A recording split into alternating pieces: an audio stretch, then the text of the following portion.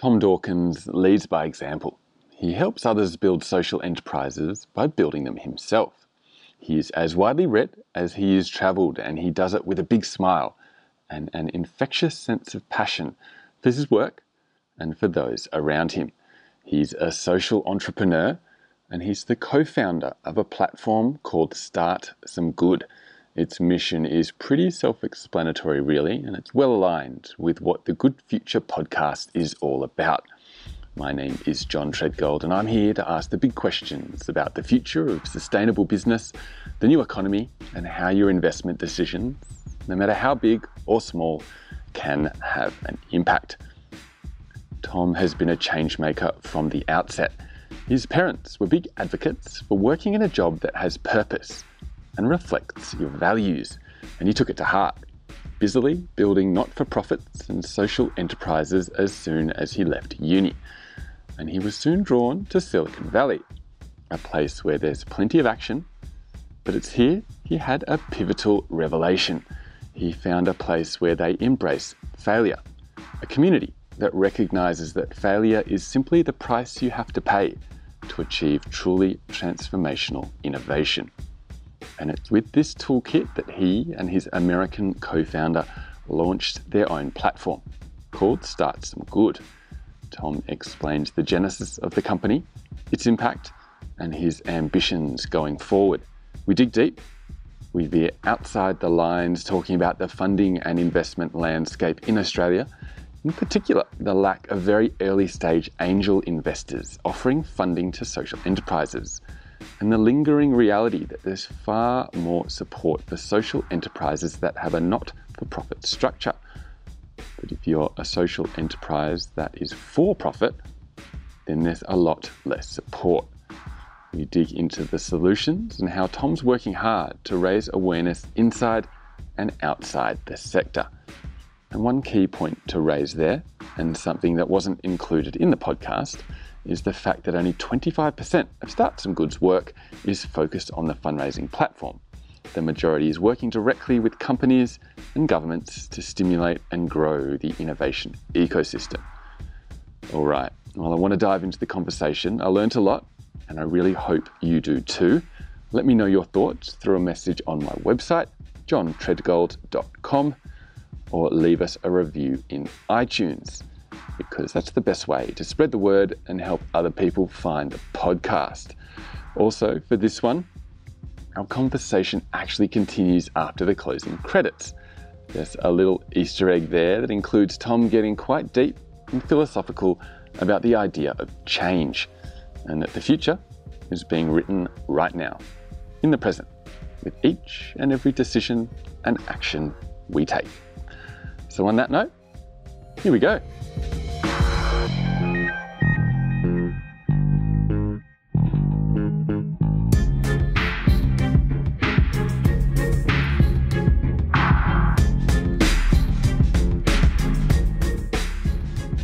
Tom, I'm going to jump right in here. Were you always agitating for change? What were you like at school? Were you the one getting all the kids fired up when they banned Coke in the canteen? Eventually, but I didn't start out that way. I started out kind of really struggling at school, to be honest. I went to a selective high school, but then was bottom in the class at that school, 179th in maths in year 8 out of 180, and similar in English. So I was having a really hard time, actually, and I was being bullied, and in general, school was hard work. I had no sense of direction, to be honest. And partly that was the great privilege of my upbringing, which was to have two parents who were very purposeful in their work, very mission-driven, very passionate. And so I grew up with kind of a conception of work as a place through which you live your values, a place through which you make an impact on the world. I never thought of work as kind of just where you earn the income to then do the things you really want to do. That left me a bit unmoored. I didn't just have that traditional work hard, go to uni, get a degree, get a job, it'll all be all right. I'm like, no, that's not what I want. But what do I want? I don't know. My parents were both in the public sector. So my dad was a town planner and then an academic.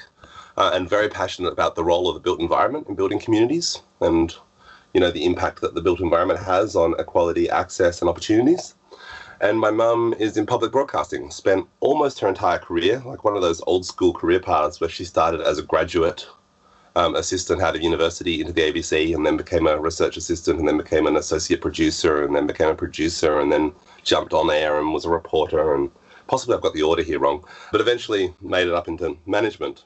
And it was her job that actually moved us from Western Australia to Sydney when I was 10, when she became the manager of ABC Radio New South Wales, and continued her ascent from there through most of her career before ultimately ending up at the Department of Women and running a theatre company as her final act. And so the entrepreneur lifestyle seems to match pretty closely with that. You never fell into the standard corporate work flow. Have you ever worked in an office? Yeah, I worked at a few offices. Neither my sister or I nor my parents have a lot of private sector experience, to be honest. I've worked for, not including Start Some Good, which is a for-profit social enterprise, I've only worked for a non-mission-driven for-profit for 1 year of my life, which was in the publishing industry. My first job out of university was helping set up and launch a couple of magazines. Well, that's it. And it seems like you really engage with the media side of things. Is that your sort of key skill set that you bring to your work? No, I don't think that's it exactly, although I like to think I'm pretty good at writing and talking and making content. But I wouldn't call that my core skill. I don't know, I have one of those funny kind of generalist bundles of skills that you get when you spend all your time setting up projects. You do a bit of HR and a bit of marketing and probably a lot of fundraising. The thing I enjoy most is probably actually being in a room with people teaching them. I really love running workshops, speaking to audiences, and also just working one-on-one with social entrepreneurs, and we do increasing amounts of that at Start Some Good, which has been really satisfying. The larger part of my job, though, is partnership development, which in some ways is sales, weirdly enough. It's kind of not my self-conception of myself as a salesperson, but it really is what I spend the majority of my time doing, is pitching us to potential partners and funders, and as well as just trying to sell ideas. I'm definitely in the business of trying to sell the idea of social enterprise and help people understand, I think, the role that business can play. And definitely, I think that's really interesting what you say about the challenge of being a generalist and having lots of different interests. That certainly is something I deal with, and that's why I love this podcast, because I get to ask lots of different people, lots of different questions, and my mind always runs off in tangents, and that's what podcasts are great for. So we can use that skill set. I wanted to sort of look at some of your older projects, but let's jump to Start Some Good to give people an introduction to that. How did that project get underway? There's a real through line with everything I've done, from kind of discovering my purpose in late high school through to what we're doing now at Start Some Good. But to kind of skip right to the chase, I was in San Francisco. I spent 4 years in the US, the first 2 in Washington, D.C., working for an organization called Ashoka, who are not so well known in Australia, but are a terribly interesting organization that literally invented the phrase social entrepreneurship about 40 years ago. And so we're literally like the OGs of the social entrepreneurship sector in terms of advocating for, unearthing, funding, investing, supporting, networking social entrepreneurs so that they could create a bigger impact. That initial experience, I think, pulled my perspective up into a more systemic level. I'd founded 3 not-for-profits and a couple of social enterprises by then, so I'd been in like the trenches, raising money, pitching ideas, building teams, my whole adult life at that point. But I had no real perspective as to whether my experiences were representative of what other people were experiencing in the sector, or whether, was I finding fundraising hard because I'm no good at it, or because it's actually hard, or because there's actually just not much out there and people aren't looking for what I'm offering, etc. And so that time at Ashoka gave me the chance to kind of pull my perspective up to a global level and to think about some of the big trends in social entrepreneurship and social change.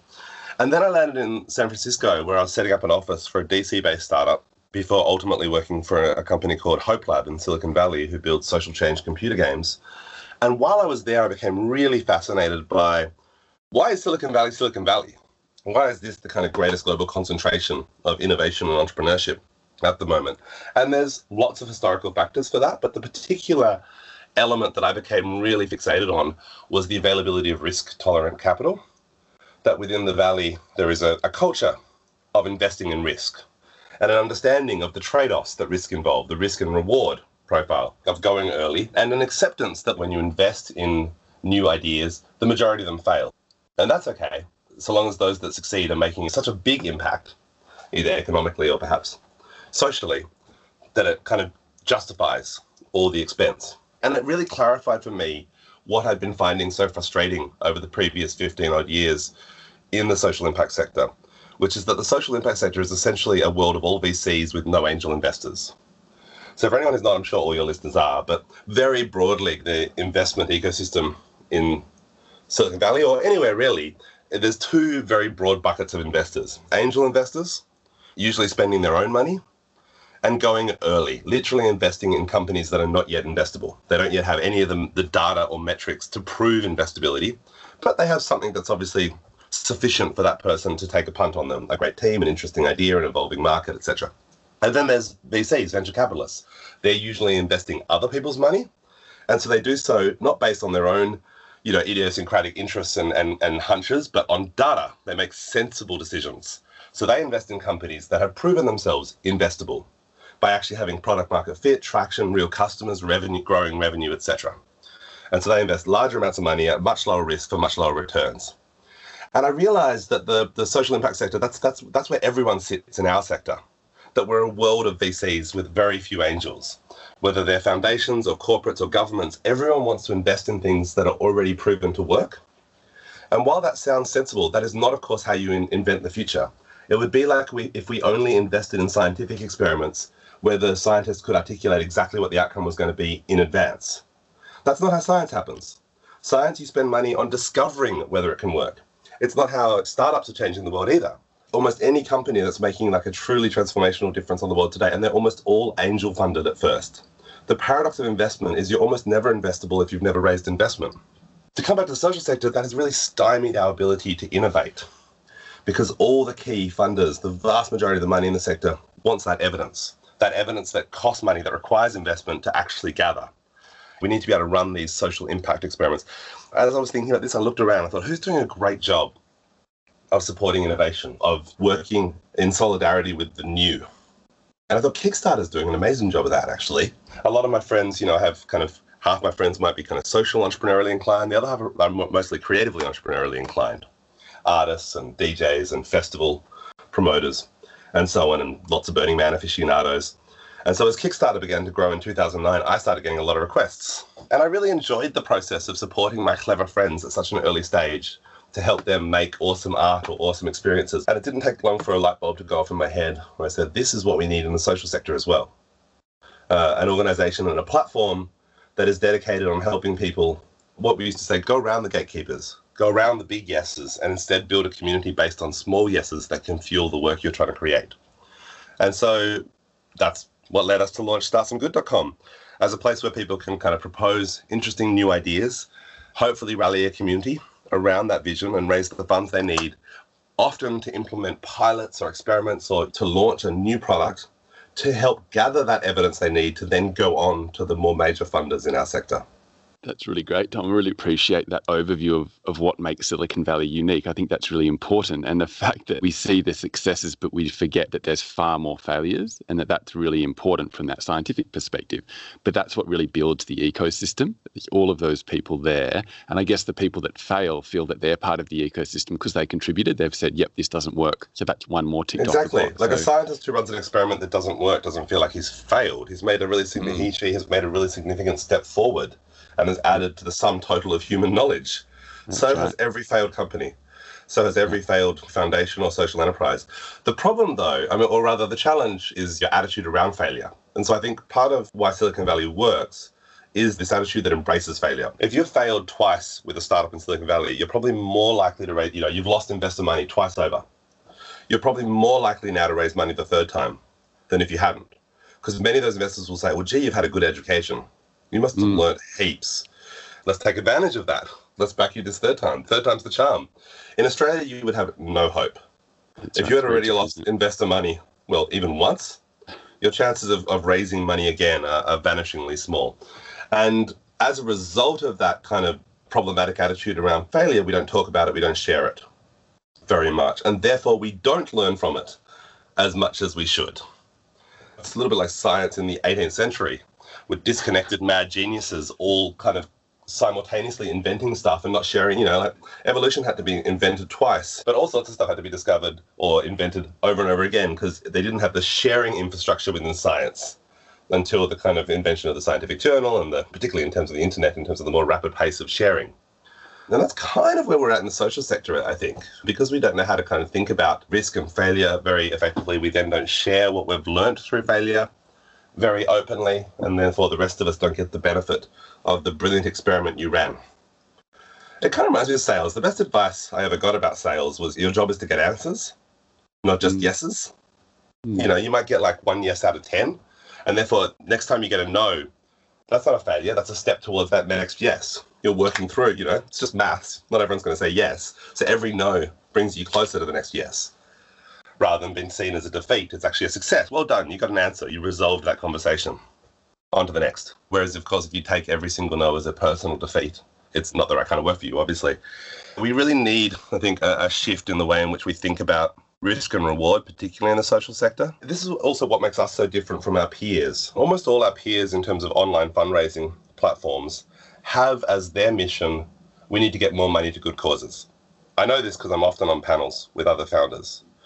And so there's this generalized belief that things are mostly fine, but we just don't have enough money to change the world. And so if we could just get a few more people donating who are missing at the moment, and we'll do that by making it more accessible or making it sexier or replacing one fundraising method with another fundraising method or what have you. And that's actually not our focus at all. We kind of think there's probably plenty of money in social impact.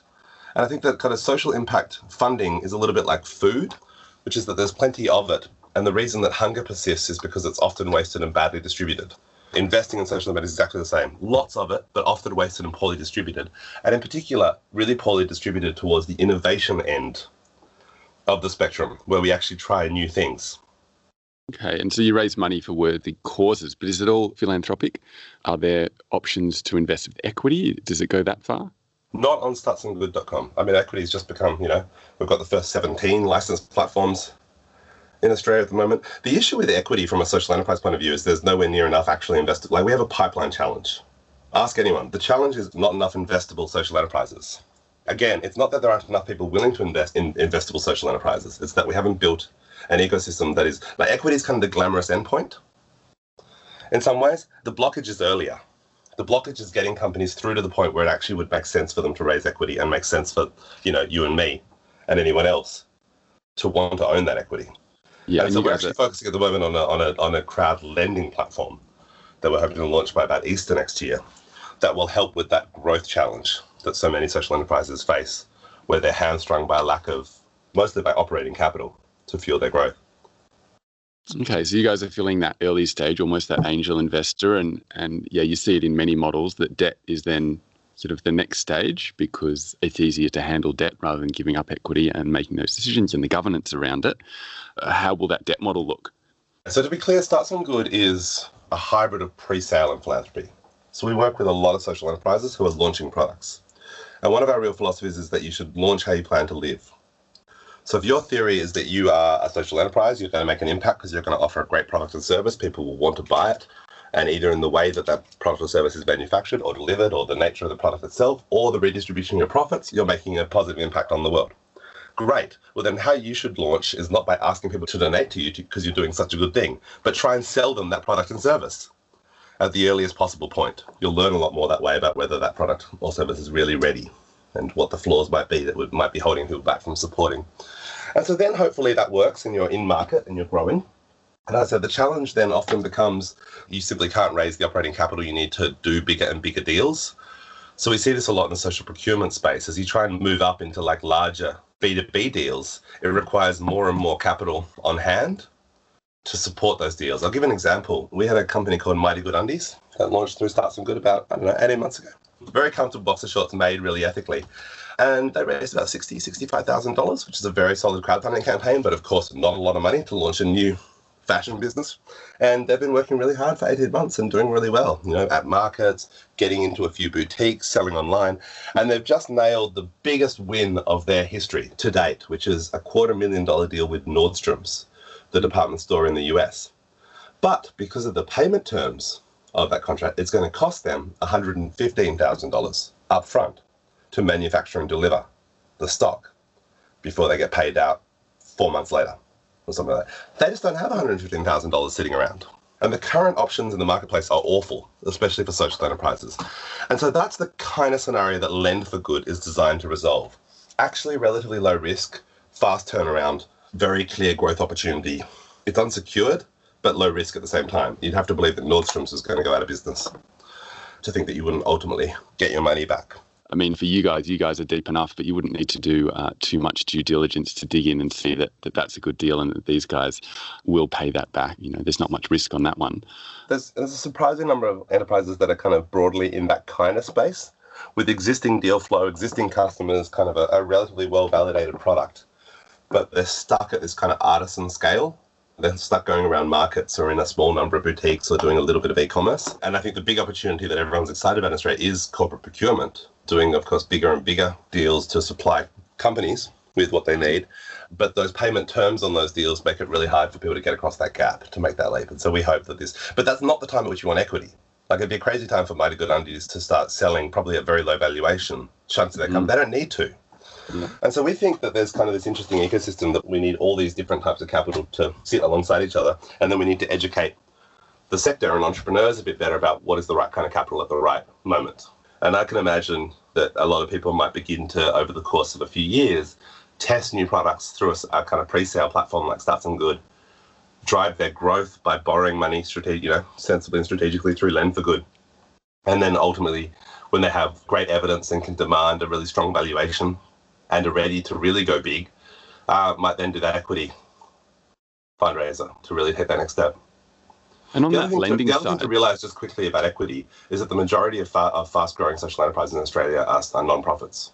They're completely excluded from equity. Like, name any famous social enterprise. The majority are non-profits, not for-profits. Street, Thank You Water, Humanitix. And that's because there's actually, and this kind of brings us back maybe to the question here, why is that? In part, it's because there is still so much more capital available on the philanthropic side than on the investment side. Like, Humanitix, just in the last couple of months, have raised $2.2 million in charitable contributions. There's no equivalent.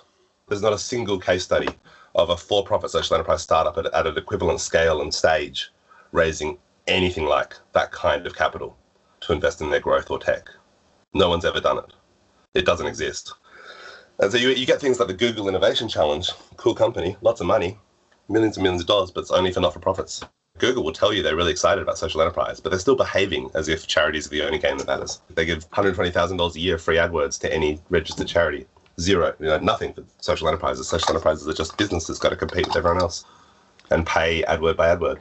Is there a disconnect there? Do people not trust that there is profit and social enterprise can go together? Is that still the blockage? No, they do trust in that. The blockage is carving out this kind of middle space, I think, where we kind of combine those things intelligently, where we might accept some impact for slightly less profit. Humans are by nature pretty binary in their thinking. We struggle to combine intrinsic and extrinsic rewards in our minds at the same time. That's just the way we're built. And it's why, for instance, it's much easier to get pro bono legal support than low bono.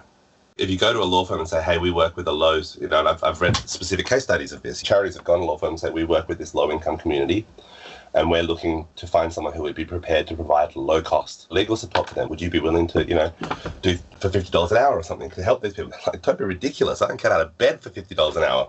They're like, okay, what about free? Sure, happy to do it pro bono. So that's like deeply illogical on one level, that you'd be willing to do something for free that you wouldn't be willing to do for $50. But it's because it's flipped it from the commercial side of their brain to the philanthropic side. They're like, yeah, for sure, we do pro bono work. That makes sense to us. That's charitable. But we don't do legal work for $50 an hour. I'm $500 an hour. Now, so as soon as you introduce this kind of commercial frame, people struggle to balance the two. I heard a great example in Australia. They're a not-for-profit social enterprise.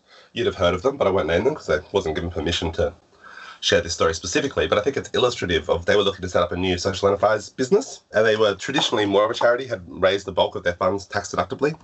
But they were really excited about, really committing to this social enterprise model. So they went back to a lot of their donors who give them money every year, $100,000 a year for years, and said, really appreciate your support. Would love to have you on board to help us launch this business. Want to do something a bit different this time?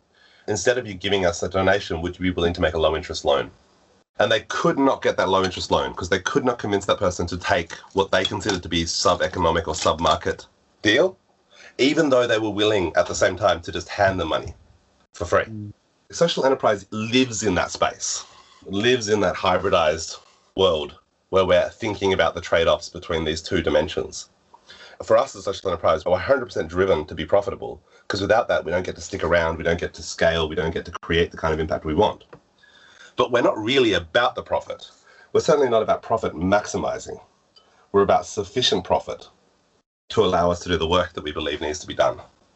Every day we make decisions that are not profit maximizing, that trade off profit because we don't think it's worth it in relation to our mission. We think it damages or dents our mission in some way, or by foregoing it in some way, shape or form, we're able to better achieve our mission. We have to grapple with that every single day, and most social enterprises do.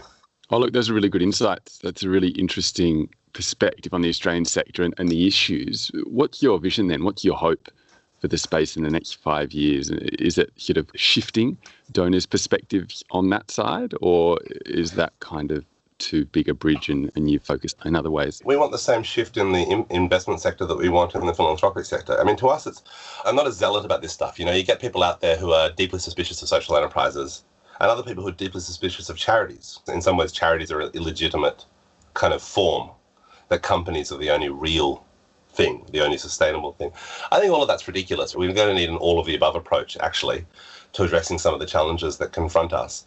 But the thing that I think a lot about, and the shift that I want to make, is just this better, kind of a better relationship with risk and a greater tolerance to invest in early stage projects, both on the philanthropic and the impact investment side.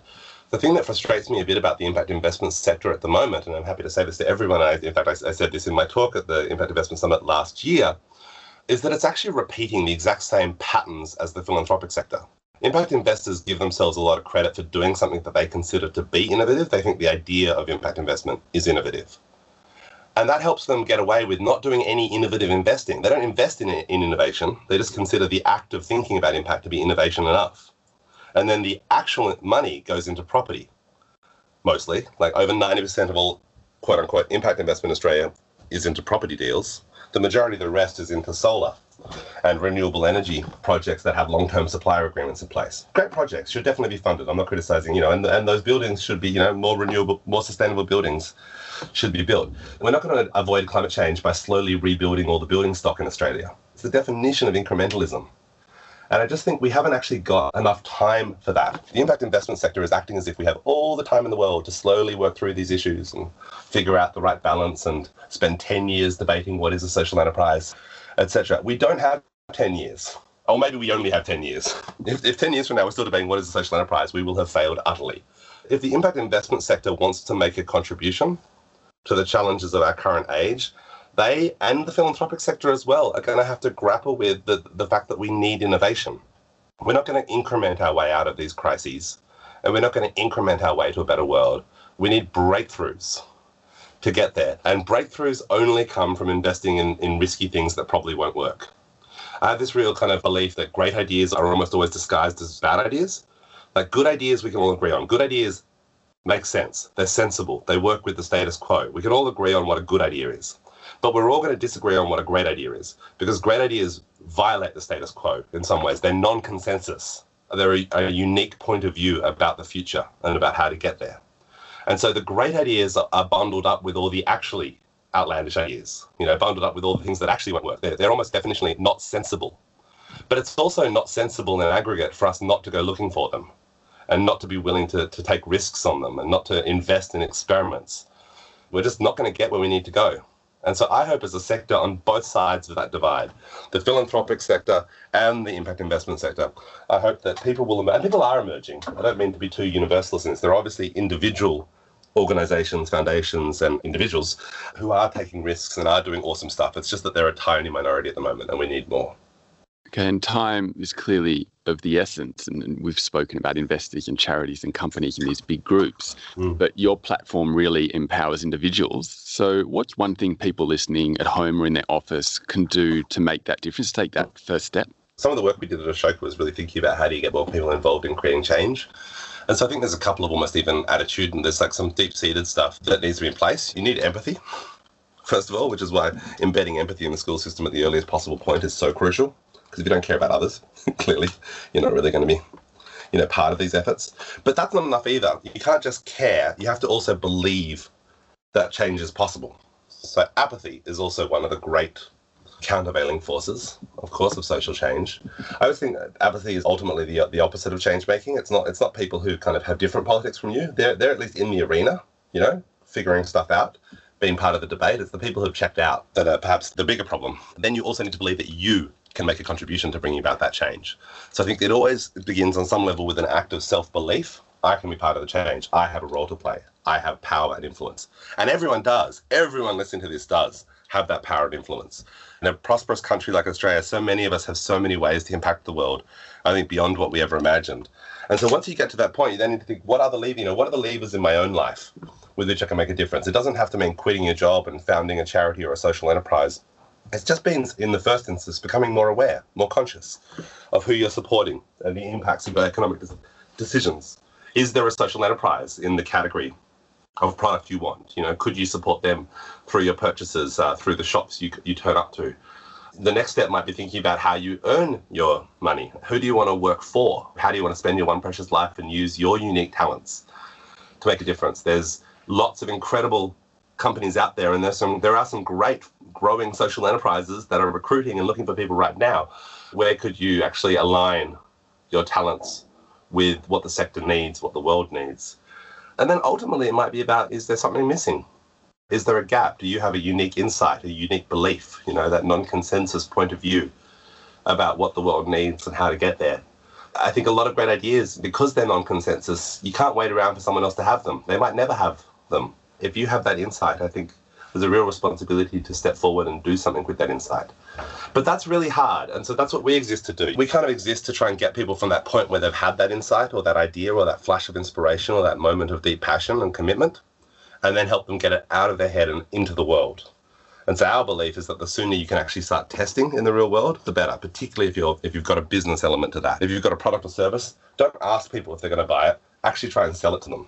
Because it's only then that you'll begin to get real insight into whether the market actually wants what you're offering. And so we think crowdfunding is, of course, an amazing, very lean tool to do that, to test new ideas without the expense and the risk that used to be inherent in that kind of a pursuit. Yeah, I think people can use that as an excuse, that power is there. It's an excuse to not do anything, to not take action, when in fact, in our modern world that is really focused on the individual in terms of marketing, in terms of shopping and all these sorts of things, that we need to take that power in both directions, the power of the impacts that we make in the decisions we make in, what do we put in which recycling bin? It's easy to say, oh, look, it's just one. But as we've seen with the, I've got mixed feelings about everybody focusing on not using plastic straws. It's one small thing. There's plenty of other plastic. But I think if it gets people to think about one straw says 6 billion people, and that equals a big cumulative problem, it's that shift of thinking. And as you said, if different people will make change in different ways, but the universal element is that if people have that empowerment within themselves, then that's where change comes from, that individuals can make their choice. And that's the democratic way, right? If the bulk of people don't want that change, then perhaps that's not what society will lead to, but let's leave it up to the market. And that's what you guys are doing. One last thing, and to sort of capture that last element of people being empowered, is there a book that you might recommend that sort of captures some of the stuff we've talked about that people could follow up on? There's a number of books that I really like that I think speak to the change-making journey in a number of ways. One I really want to recommend is The Pollyanna Principles by Hildy Gottlieb. It's focused on non-profit organizations. The subtitle is Reinventing Non-Profit Organizations to Create the Future of Our World. But it's actually for anyone who's thinking about the future. Hildy's and Creating the Future do brilliant work. Their underlying belief is that changing the questions that we ask changes the future. And they think that we mostly ask really bad questions about the future. And that's part of what's kind of ended up with a not-for-profit sector that seems so short-term focused, so incremental, and not genuinely focused on transformational change and solving problems.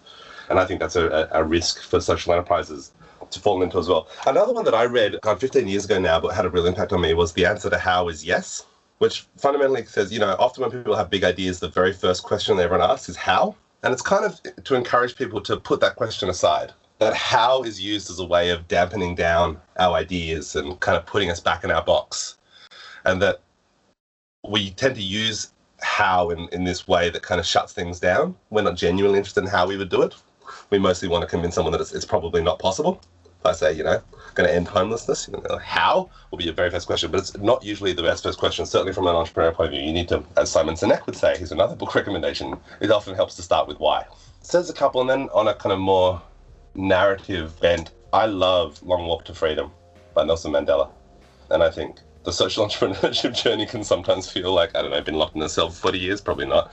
But, his ability to withstand that incredible journey and come out the other side with the grace and humility that he did and forgiveness, I think, is just an incredible example to all of us. And obviously, I think one of the great humans of the 20th century. Wow, some great options there. And my book reading pile is growing with every podcast. And I really like that first point about asking better questions. And that's what I'm all about here. And I hope I've asked some good questions to help the listeners at home get some insights into what you're doing and the space and all that sort of thing. So let's leave it there. And really hope we can catch up again soon. Thank you so much.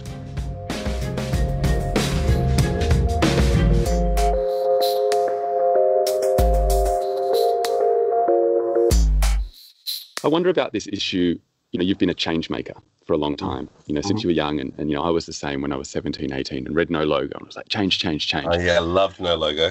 Well, that's it. It was a moment for me. And then, I went and studied economics and I was sort of counterculture, but at the same time, very much a, comfortable private school kid. But this question of change, is it change for change's sake? Like, is there a point where, oh, hang on, we did it. Everything's changed. Like, we're there.